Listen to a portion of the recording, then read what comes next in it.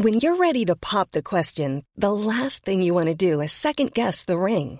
At BlueNile.com, you can design a one-of-a-kind ring with the ease and convenience of shopping online. Choose your diamond and setting. When you find the one, you'll get it delivered right to your door. Go to BlueNile.com and use promo code LISTEN to get $50 off your purchase of $500 or more. That's code LISTEN at BlueNile.com for $50 off your purchase. BlueNile.com, code LISTEN. I'm Sandra, and I'm just the professional your small business was looking for. But you didn't hire me because you didn't use LinkedIn Jobs. LinkedIn has professionals you can't find anywhere else, including those who aren't actively looking for a new job, but might be open to the perfect role, like me. In a given month, over 70% of LinkedIn users don't visit other leading job sites. So if you're not looking on LinkedIn, you'll miss out on great candidates like Sandra. Start hiring professionals like a professional. Post your free job on linkedin.com/people today. Outspoken with White and Jordan. 100% engagement. It's a total disrespect. Download, stand well back, listen. Jim White and Simon Jordan. I don't see that view. Outspoken with White and Jordan. The world's biggest sports radio station. Talk Sport. Thanks for listening to Outspoken with White and Jordan. I'm Jim White, and today myself and Simon discussed the sacking of Jose Mourinho at Roma. Is he damaged goods, or would you welcome him back to the Premier League? Meantime, the EFL have called for Reading owner De Jong to either fund the club or sell up. Is it a strong stance from the authorities, or merely playing to the gallery? We speak to Reading Chief Executive De Jong Pang. Plus, Simon gives us his take on the new Premier League charges against Everton and Nottingham Forest for breaching profit and sustainability rules. This is Outspoken with White and Jordan. Surprise, surprise, and it doesn't really come as much surprise to me. Time up for Jose Mourinho, Simon, at Roma. Mourinho sacked by Roma just about an hour before we came on air this morning. Yeah. And then you look at the statistics behind it, and you think, well, really, should we be that surprised? They lost the Rome derby last week to Lazio by a single goal to nil. He's lost 4 out of 6 derbies since arriving in Rome, with only 1 single victory. Their league form had virtually collapsed, Simon. Just 1 win in the last 6, seeing them fall behind in the race for Champions League places. And Roma at this moment have 8 points fewer than they did at the corresponding point last term. But everywhere you look at that football club, and Mourinho, I think, had a lot to do with this, it seems to be a big story of indiscipline. There have been 29 red cards shown to members of the Roma bench since he arrived. 29 red cards. Before I go any further, are you that surprised, Simon, that time has run out for Mourinho at Roma? Well, based upon the statistics that you're coming out with, which are facts, then this is the world of football management. Roma haven't done great things for significant periods of time. They finished 6th last season, 6th the season before. The season before he came in, they finished 7th. He's got them to cup finals, of which they failed in both attempts. The controversy goes with Jose. I'm still of the belief that he's one of the elite managers of his time. I think perhaps... Of his time, yeah. But is it time up now? Well, at an elite level, if there's a very difficult argument to suggest that the direction of travel for Jose Mourinho is upwards. So when you're looking at the legacy clubs and the clubs that you would think that Jose Mourinho once upon a time would have been aligned with, when you see the direction being Tottenham and then Roma, you think that's a direction that's self-evident. So I don't make the argument that he can get an elite job. Is Jose Mourinho... He's a provocative, antagonistic, cut from a slightly different cloth. He's not Ferguson in terms of 26 years in one club. He's not Wenger, 21 years in club. He's not Klopp. He's a different animal, a different breed. Some might like it, some might not like it. He has these 3-year cycles. Do you like it? I like lots about Jose Mourinho. I admire Jose Mourinho in lots of ways. I don't admire bad behaviour. I don't admire confronting a referee in a car park. I don't admire going up to one of the dugout and poking him in the eye when he was at Real Madrid. I don't admire that. But there's lots of things about lots of managers I don't admire. But I do admire a lot of his achievements. I do think that there is still a space for Jose Mourinho in football. Whether his ego will allow him to drop down the pecking order any further than he's already dropped, or whether international football beckons for him, whether we might see him potentially being considered when Gareth Southgate shuffles out of the England dugout after winning or losing the European Championships next year. If that's the case in hand, would there be a conversation mooted about Jose Mourinho being an England manager or a Portugal manager or an international manager, full stop? But I certainly think that it's unarguable that Mourinho is a decent and a top quality coach that's won remarkable things. Ferguson spoke about him once as being the ridiculous talent. And of course, he is like a mercurial, highly combustible, highly controversial individual that operates in cycles over a period of time. Yeah. And most of the time, those cycles bring something. For Roma, it's brought finals that they haven't won, which is rare. Well, more recently, they won the trophy that West Ham won in Prague. The European Conference, they won that. But the Europa League final last season against Sevilla, they lost. And Mourinho still refuses to accept that Roma lost that match on penalties, albeit.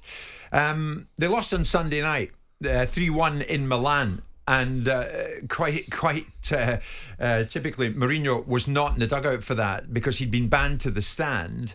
And players like Mancini, Cristante, Paredes, the Argentinian, Pellegrini, the captain, were all players who had become regular on-field offenders, in my opinion, mirroring almost Mourinho himself. But that match against Seville, Simon, and you mentioned it, shouting at Anthony Taylor in the car park, after they had lost on penalties to Ville, that was frowned upon by many.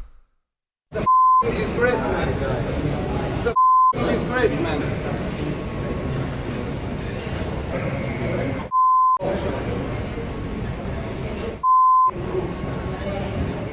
Thereafter, Anthony Taylor and his family were ambushed by fans of Roma at the airport, and it was all very distasteful.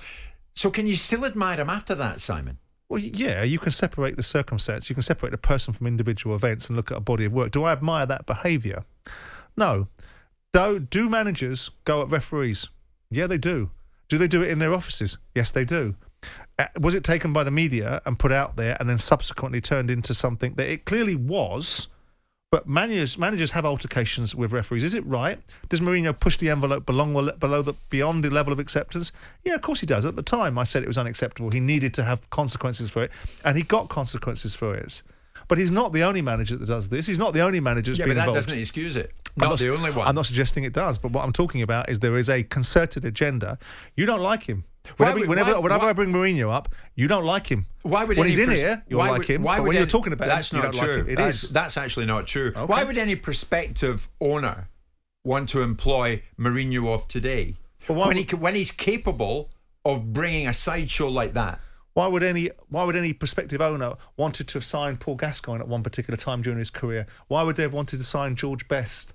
Why do you take people into spaces because you believe that they can do a job for you? But you're talking about manager, a leader. And that's fine. And there are lots of managers. People employed Alan Pardew headbutted a player on the sideline and then got jobs that were bigger and better. So let's not start putting our moral compass look what he did. I've got absolutely nothing against Jose Mourinho. I find his misbehaviour staggering. Because what you're asking me to do, asking me to do is judge him in isolation. You judge people by the standards that other people deploy at the same time as trying to hold them to better standards. I would like Mourinho not to do certain things that creates a narrative that diminishes the remarkable achievements that he's got. Fair point. I would like more of that. Yeah. The problem is when you've got geniuses or people that are very strong thinkers and very strong characters, there is a side of them that goes with genius. Certainly in participants like Higgins and players of that nature in snooker, where the combustible side of them, so you take that away, you lose the genius. Now, some would say, in a very formulaic and linear way, well, I'd want that gone anyway. Okay, fine. And Mourinho loses his job. And Mourinho, we know, because we saw the statistics yesterday, has been paid £80 million for losing his job, left, right and centre. Mourinho changed the game in 2004. Never was there. He created a narrative that the media, with respect, which I'm part of it now, obviously by sitting in it, wanted to get him. He walked through the door and he had the audacity to tell everyone what he was and what he was going to do, and then he went and did it. And like the great British culture that we have, which he helped with, we're going to whittle him down. like we do with most people in society. He's We're going to whittle him. Simon, that's not true. He's whittled himself No, down. but you diminish the body of work from a man that's managed for 20 years with a series of isolated instances. His career, his management record at a variety of different clubs, from the Portuguese club to Chelsea, to Inter Milan, to Real Madrid, to Manchester United, was absolutely remarkable. And he is the sum of all of his parts. So and from what you're saying, should every owner here want him? Not anymore at the level that's required to win a Premier League. Why? Because I think his time has gone. I think maybe, like anything, why does a snooker player with the same physical capabilities or a darts player suddenly lose their focus at certain age groups? Because it's just a different stage in your life, isn't it? I think that there is a possibility that his style of provocative, aggressive management may well now have lost its place in football. I don't think that's a good thing, because I think people get away with murder. I think we pander to the Jadon Sanchos of the world and believe that they've got some sort of entitlement to have a view on what they're being told. And I think a little bit more of Mourinho's strength, a little bit less of his divisiveness, and a little bit more of the clear capabilities he had once upon a time to make a light shine on all other things, yes, would be a good thing. But of course. But that ship has sailed with him now. I mean, could I see him back in the Premier League? In a management job? Yes. But would he go back to a Premier League to manage a Nottingham Forest? Have nothing against Mourinho. When he came here and he said he was a special one, he was. And as you rightly say, he proved it. He did. But much to people's chagrin, I suspect. I remember arriving at Chelsea's training ground. We were talking about transfer deadline day. He was waiting for me. He was wonderful. Brilliant on camera, brilliantly entertaining, and extremely warm and hospitable. But of course, of late, we've seen him combust. And it's where he's at now. And that's the question I'm asking. Where he's at now, after what we saw post the Seville final, after what we've been seeing mirrored in the Roma team by the players I've just mentioned. But they're all at it. Mancini, Paredes, Pellegrini. Last year we had Klopp calling a referee a cheat, and his players behaving in a fashion towards officials on the pitch that resulted in an official having to push away a player. So they're all at it. And I don't want to bring Klopp into the conversation, because people think, I think Klopp's the best manager in world football, irrespective of Pep Guardiola's record. So let's get that out there before you get the narrative of I don't like Klopp. But they're at it managers, and they're on it. And Mourinho is the poster boy for a fascination with his behaviour, because it gets micromanaged in the same way that Man United's performances get micromanaged. And that might be the case of being what he is.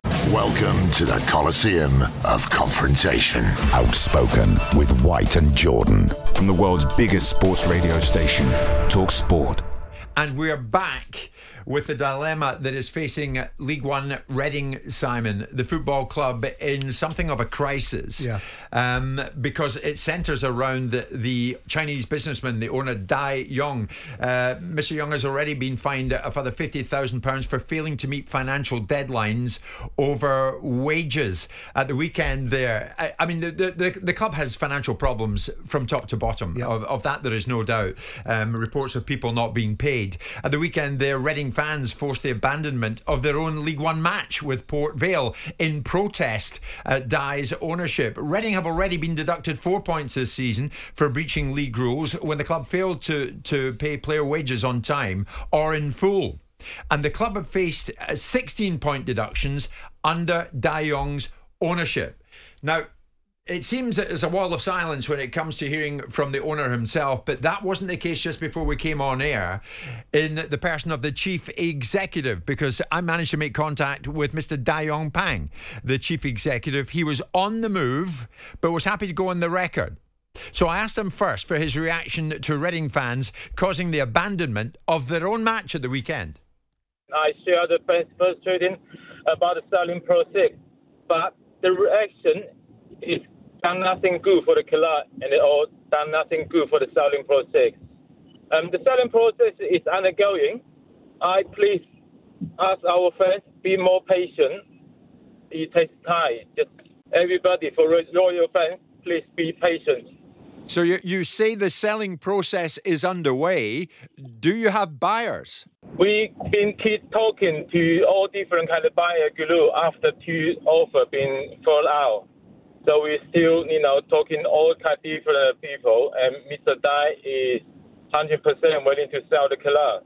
Does he realise how important the football club is to the supporters?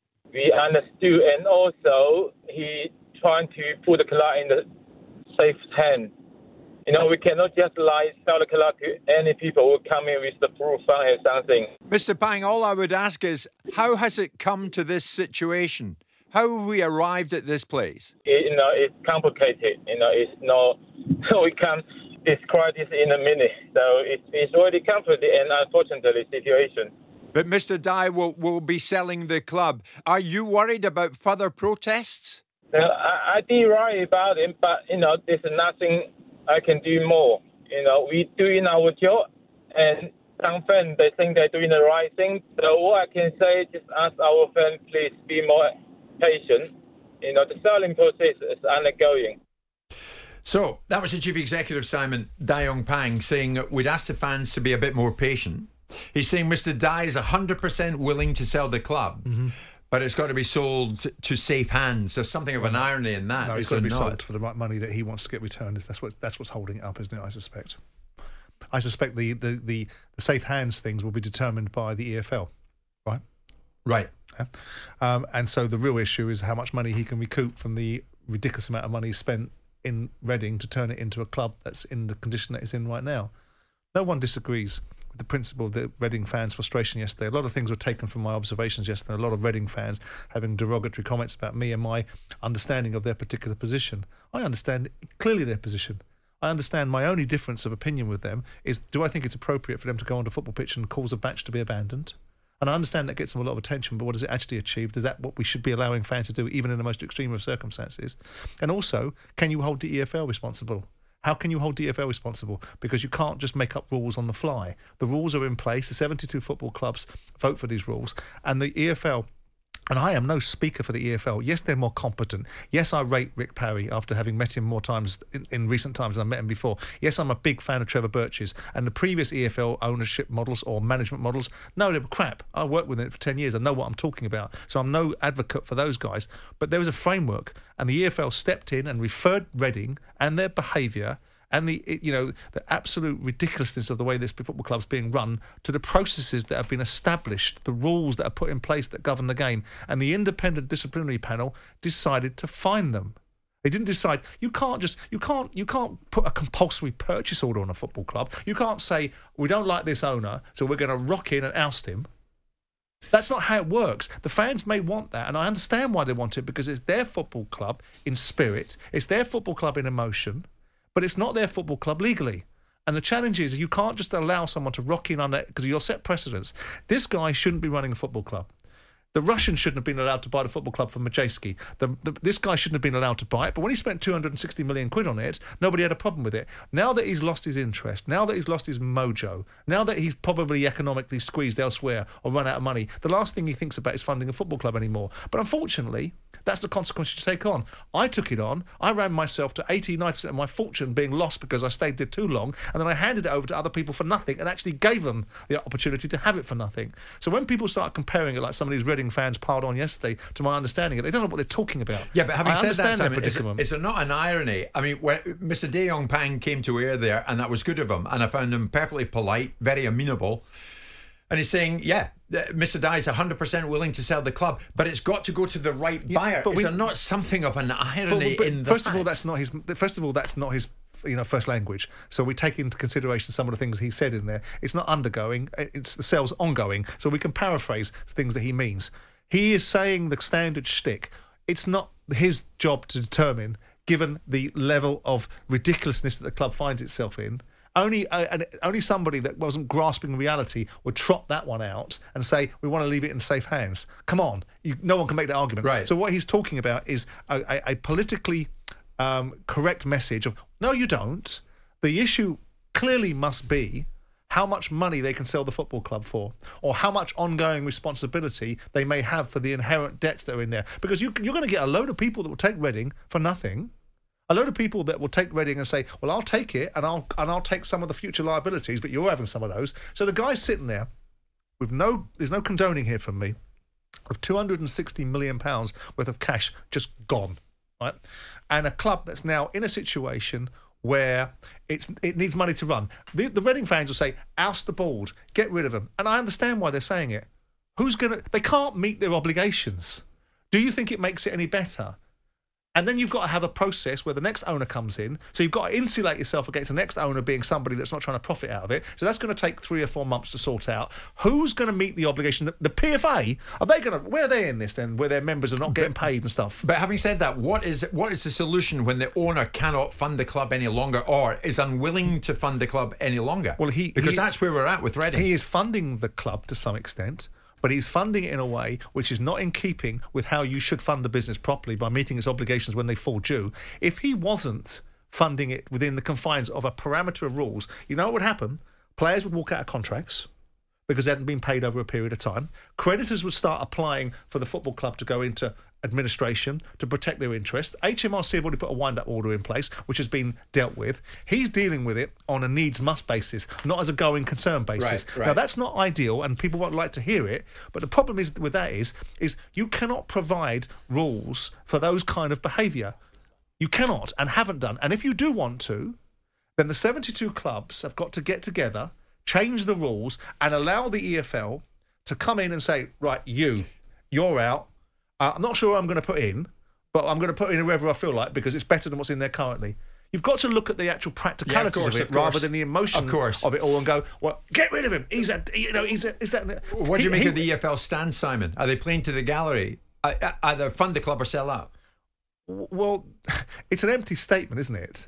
Because they've clearly got no ability to do much more than wait for him to put himself in a position where he can be ultimately exited from the business. And that is, unfortunately, my dear friends, if this club goes into administration or some fool enough party meets his expectations. Because unless they meet his expectations, Reading fans, yes, they are emotional, and I understand it, and I don't take it lightly, but invading a football pitch, stopping a game, if you want to do something, boycott the stadium. I know it's difficult. I know you want to watch your football club, but everyone's got to make some sacrifices in this. So don't go. Then that will send that even bigger. You got an empty football stadium in there with not a single Reading fan in there. Right. The media will be all over it, but you won't have stopped the football match, will you? You won't have stopped Port Vale fans from travelling down to watch it. You won't have stopped Port Vale players from playing. You won't create a situation where your football club can't compete in the league because it's getting sanctioned. Those sort of things are the alternatives. They're not ideal, but that's sending a message to the owner. When you're ready to pop the question, the last thing you want to do is second-guess the ring.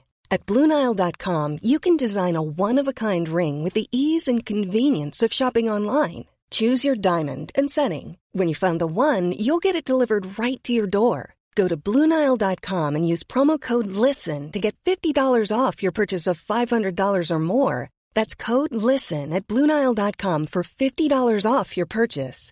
BlueNile.com, code LISTEN. Quality sleep is essential. That's why the Sleep Number Smart Bed is designed for your ever-evolving sleep needs. Need a bed that's firmer or softer on either side? Helps you sleep at a comfortable temperature? Sleep Number Smart Beds let you individualize your comfort so you sleep better together. J.D. Power ranks Sleep Number number 1 in customer satisfaction with mattresses purchased in-store. And now, save 50% on the Sleep Number Limited Edition Smart Bed for a limited time. For J.D. Power 2023 award information, visit jdpower.com/awards. Only at a Sleep Number store or sleepnumber.com. Everyone knows therapy is great for solving problems, but getting therapy has its own problems too, like finding the right therapist, fitting into their schedule, and of course, the cost. Well, BetterHelp can solve those problems. It's totally online and built around your schedule. It's surprisingly affordable too. Connect with a credentialed therapist by phone, video, or online chat, all from the comfort of your home. Visit BetterHelp.com to learn more and save 10% on your first month. That's BetterHelp, H-E-L-P. Hard-edged, hard-nosed, hard to beat. Outspoken with White and Jordan. Simon, in the last few moments, the EFL chairman, Rick Parry, has been down the road. We're here at London Bridge. Down the road from here is Parliament. And Rick Parry has been in front of the DCMS committee and he's been talking about the financial predicament at Reading. What are we trying to do with Reading? We share the fans' concern. We absolutely do. We're trying to take action against Dai Young, the owner. Reading has fallen foul of our profit and sustainability rules, and as you are well aware, has suffered the punishments. And to be fair to Reading, they did come clean. They were transparent. acknowledged the problem, and the problem was about throwing too much money, chasing the Holy Grail. It always fails, always results in major problems. Just before Christmas, we took action against the owner, not against the club, in an attempt to get him disqualified. Disciplinary panel found on that occasion that it was not warranted. They fined him instead. And frankly, fining Dai Young is of no use at all. If he won't put money into the club, he's not going to pay the fines. We're meeting fan groups this afternoon. We want a new owner. We want a resolution to the problem, just as much as the Reading. Don't ever believe that the EFL doesn't care. We do care. We don't want to be losing clubs, but we're not in a position where we can actually easily force him to divest of the club. That's sort of the root of my question. So you don't have the powers actually to save a club in this situation? It's complex. We have the powers potentially to disqualify the owner. What we don't have the power to do is to force a sale. So that was Rick Parry, the chairman of the EFL, speaking at the DCMS just a short time ago. Simon, why don't they disqualify him? Surely that was a necessary step to take. Because currently the construct of it is they have to recommend the processes to go through an independent disciplinary panel. And the disciplinary panel were recommended by the EFL for a disqualification. And the independent disciplinary panel turned it down and turned it into a sanction. What they don't have the power is to, like I say, is to have a compulsory purchase order to force one owner out and put another owner in. Right. And in the meantime, there is a question that has to be asked, and it never likes to be asked because it's always the question of get rid of the guy. Who's going to fund the ongoing liabilities? Oh no, I know. That's the question that people need to ask. Yeah, but because it can't be the fans because they won't be able to do it. Reading fans will have picked up on the fact that Rick Parry has said there, we don't want to be losing clubs. No, we don't. And this is the territory we could now be in with Reading. But again, and we're right to point out the extent it can go to. But we do have to remember that over the years of football, many businesses in most industries don't survive 130 years. Most of these football clubs are 100, 120, 130 years of age. We've had very few casualties that have gone, finished. We've had financial landscapes from my club at Crystal Palace. We've had financial landscapes at Brighton. We've had financial landscapes at Leeds United. We've had financial landscapes at Portsmouth. We've had financial landscapes at a significant proportion of the football clubs, but never really a liquidation of any significant amount of football clubs. So whilst this is a painful process and a difficult process for fans that live vicariously and emotionally through their football clubs, there is a process where this guy will be gotten out. He won't be in there in perpetuity. I suppose the question is, how much more damage can he do whilst the process of either finding a new buyer or finding a methodology to find him disqualified? What more damage can he do?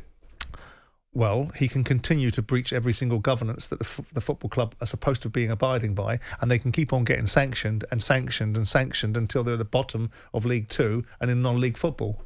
That's what can happen to Reading. Because if that's where... But now that doesn't make much sense for him, be clear, because he can then retain no value and no debate about anyone paying any money for the football club. So which is it that's better? Finding someone, because it is about... And I know that they're going to say that that's a lot of the debts will be to the owner, and that if he's got debentures in there for the debt, that he's going to have to release those debentures and let people buy the club unencumbered. But there will also be other debts in there that will not just be to the owner. And they may well, wishing it doesn't make it so. They can't touch this man. He's not emotionally invested in their football club. He's not geographically situated, albeit the fact that he's got a big house in Buckingham Palace Road, as John Majewski was discussing yesterday. But he will only go when there's something vaguely resembling what he'll accept. Now, that acceptance may be, as Caroline quite eloquently put, when his appetite for sale is increased. And that will be the justification for invading pitches. We depart on that. In terms of the validity of that action. Yeah. But I do not diminish the argument that it needs to be... But they're being listened to. I'm telling you, the conversations I've had with people within the confines of the EFL, they don't take this lightly. They don't think it's a joke. No, of this course is an not. embarrassment to them on their watch. Yeah. I spent a lot of time with Rick Parry recently, speaking to him. I know where he's coming from. I know Trevor Birch for 20 years. I know where these guys are coming from. The problem is now is that the way that the game is going, the way that globalisation has become part of football, and the way that people are prepared to invest money in football clubs that they don't have an emotional attachment to and then have any responsibility for, has changed the landscape. This guy has spent 260 million quid to turn the football club into a basket case. Your 100% essential download. Outspoken with White and Jordan. Simon, it's everywhere this morning. The back of the Times, Everton fury at new threat of points loss. Yes. And this tells us Everton facing a second points deduction this season after being charged with another breach of the Premier League's financial rules. Nottingham Forest have also been charged. Down the road at Parliament at the DCMS, the Premier League Chief Executive Richard Masters has been speaking. He's been speaking in front of the DCMS committee who sit opposite him, and he's been discussing Everton and their latest financial charges. We take our rule book very seriously. It's a handshake between all 20 clubs. All clubs look each other in the eye and say, we'll comply with these rules. And they expect the board, if clubs don't comply with those rules, to take action. And obviously we have to balance, Everton are a very important member of the Premier League and ever present. But we also have to think about the other 19 clubs and their fan bases and the decisions that we make. The charge was made in March 23 for the first Everton case. The case was then eventually heard in October. We did make a plea at the time to try and hear the case towards the end of the season, but Everton argued against that and the Commission agreed with them. That's why it was heard in October. And then the independent commission, I just made the point so everyone understands the process that we have. Charging decisions like that are heard by an independent panel, which is selected from legal and financial experts appointed by the panel chair, Murray Rosen, KC, and he's responsible for populating the panel and appointing the panel. The Premier League has nothing to do with it. So the decisions that are made in respect of the charge are out for the PSRs, and indeed the sanction were made by an independent panel, independent of the Premier League, independent of the executive, the board, and the clubs. So we think that process was followed to the letter. Everton have the absolute right to appeal that decision and that sanction. They are doing so. That appeal will be heard shortly, and we hope it will be efficiently held, and we'll find out the decision about that as soon as possible. And I don't believe it will affect the charge which was made yesterday for a breach for the following year, full year 23, obviously where we charged both Everton and Nottingham Forest with breach of the same rules, the PSR rules. So, that was just a short time ago, Richard Masters explaining the Everton situation to the DCMS. Quite simply, Simon, he's saying to them, those are the rules, Everton have got to get on with it. Well, precisely. They've all known the rules. They've all signed up to them. They've all been completely and utterly understanding of the rules. The difference now is the rules have teeth.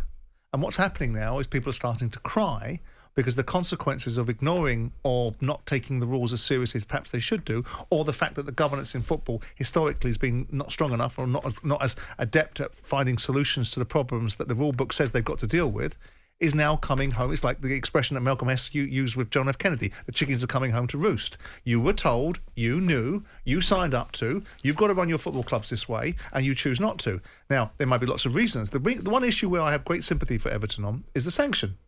Not the sanction, not the fact they've been sanctioned, the quantum of it. Their argument now is that hang on, the rules that we know that we've accepted and signed up to and were voting for, we don't like it now because it's actually sanctioned us. And we don't like being sanctioned twice because we don't think that the financial mechanisms that are underpinning financial fair play, which is a rolling 3-year cycle of being allowed to lose 105 million, they're saying we're being judged twice. Well, you're not.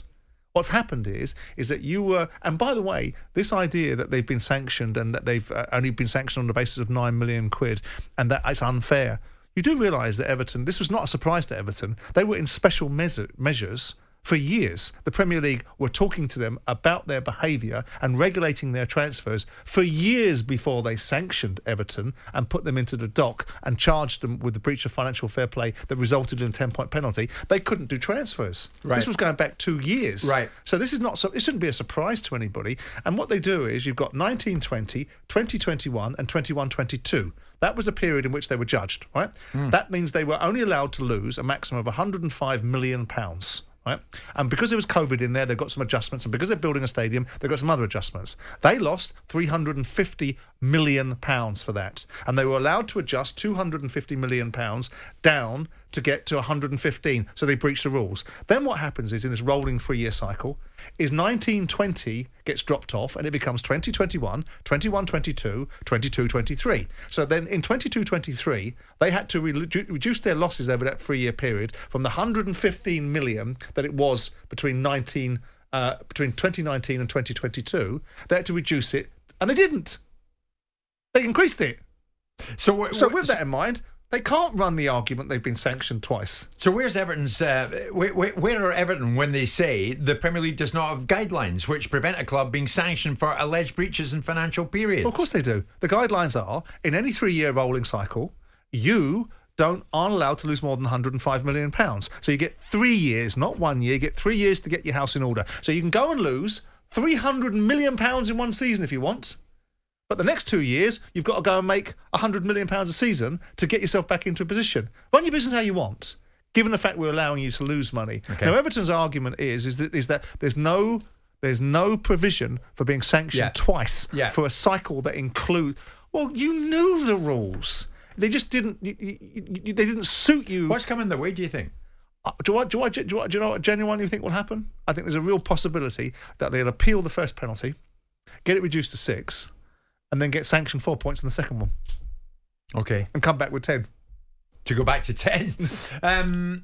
Well, Richard Masters was sitting there, and then this has come our way in the last few moments. A government minister put a question to Masters about Manchester City and their ongoing charges. Can you understand fans' frustration when Man City is taking so long? Meanwhile, Everton have had 2 charges. Notts Forest yesterday charged. I can, but they are very different charges. That's all I would say. If any club, whether they're the current champions or otherwise, had been found in breach of the spending rules for full year 23, they would be in exactly the same position as Everton or Nottingham Forest. But the volume and character of the charges laid before Man City, which I obviously cannot talk about at all, are being heard in a completely different environment. There is a date set for that proceeding. Unfortunately, I can't tell you when that is, but that is progressing. You were so animated there. Well, I was watching you when you were listening to Richard Masters on Manchester City. Why? Because you need expertise on these panels. It's one thing asking a question. Any fool can read a manuscript and ask a question. And fair play to them for asking the questions. It's what you do with the answer. It's what you do with the answer. The answer comes back, which is Man City's is very different. Why is it different? What's different about it? Why are you allowing it to take so long? Is this because UEFA tried this football club before? Why are these things different? Because that's the intelligence behind the answer that you get. The answer is, why is it different? It is different. Man City's accusations are different to those of Everton. Everton and Nottingham Forest is very simple. Did you lose £105 million or more over 3 years? If the answer is yes, proceed to go to jail, right? On the other side of the equation, with Manchester City, what are you accused of? You're accused of financial doping. You're accused of funds being injected into the business for purposes not as they've been booked, overinflating commercial revenues. These are much more complex issues that need to be challenged and questioned. But the answers from Richard Murray shouldn't be as easy as his difference. Richard Masters, sorry. Got Richard Murray, good blind Charlton. He's going to have to do with it. Yeah. And it frustrates me when I listen to it because it's great that the questions are asked. But the question is only as good as the answer. Why it's different. Yeah. Because then the answer gets interrogated. Then you go to Richard Masters. That's fantastic. Thank you for that textbook answer. But why? And why are you allowing Man City to take 2 years to do this? And why did you go in behind UEFA? And given these things go back 10, 7, 8, 9 years, why have you waited so long? right? Then you'd get some intelligence. Then you'd get Richard Masters squirming in his seat, having to explain why the things that they do are the things that they do. I don't believe Masters is a bad guy. I don't believe that Premier League is a corrupt organisation. But I do believe at times there are inefficiencies and vested interests that are diminishing the arguments about the reality of what's happening. I hear what you're saying, but he stonewalled the questioner, so he stonewall us if we ask the same question. Well, you can do. With follow-ups. No, but you can sit there and go, well, why?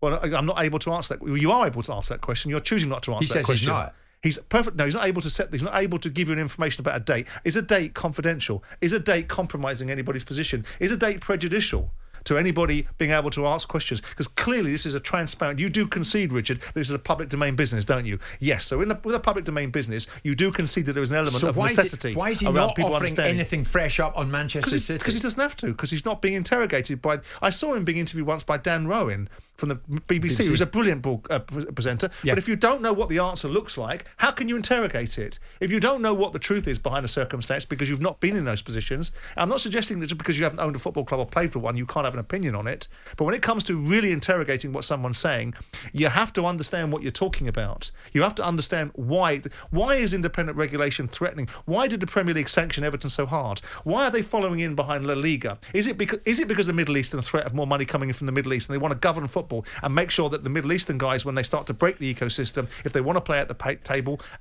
come in under established financial fair play rules? There's a whole raft of moving parts as to the reasons why. And Everton might be the receiving end of a new set of teeth that should have been in football going back to the day that Roman Abramovich walked through the door. And at the end of all that, you're second-guessing Everton. It'll be 10 reduced to 4...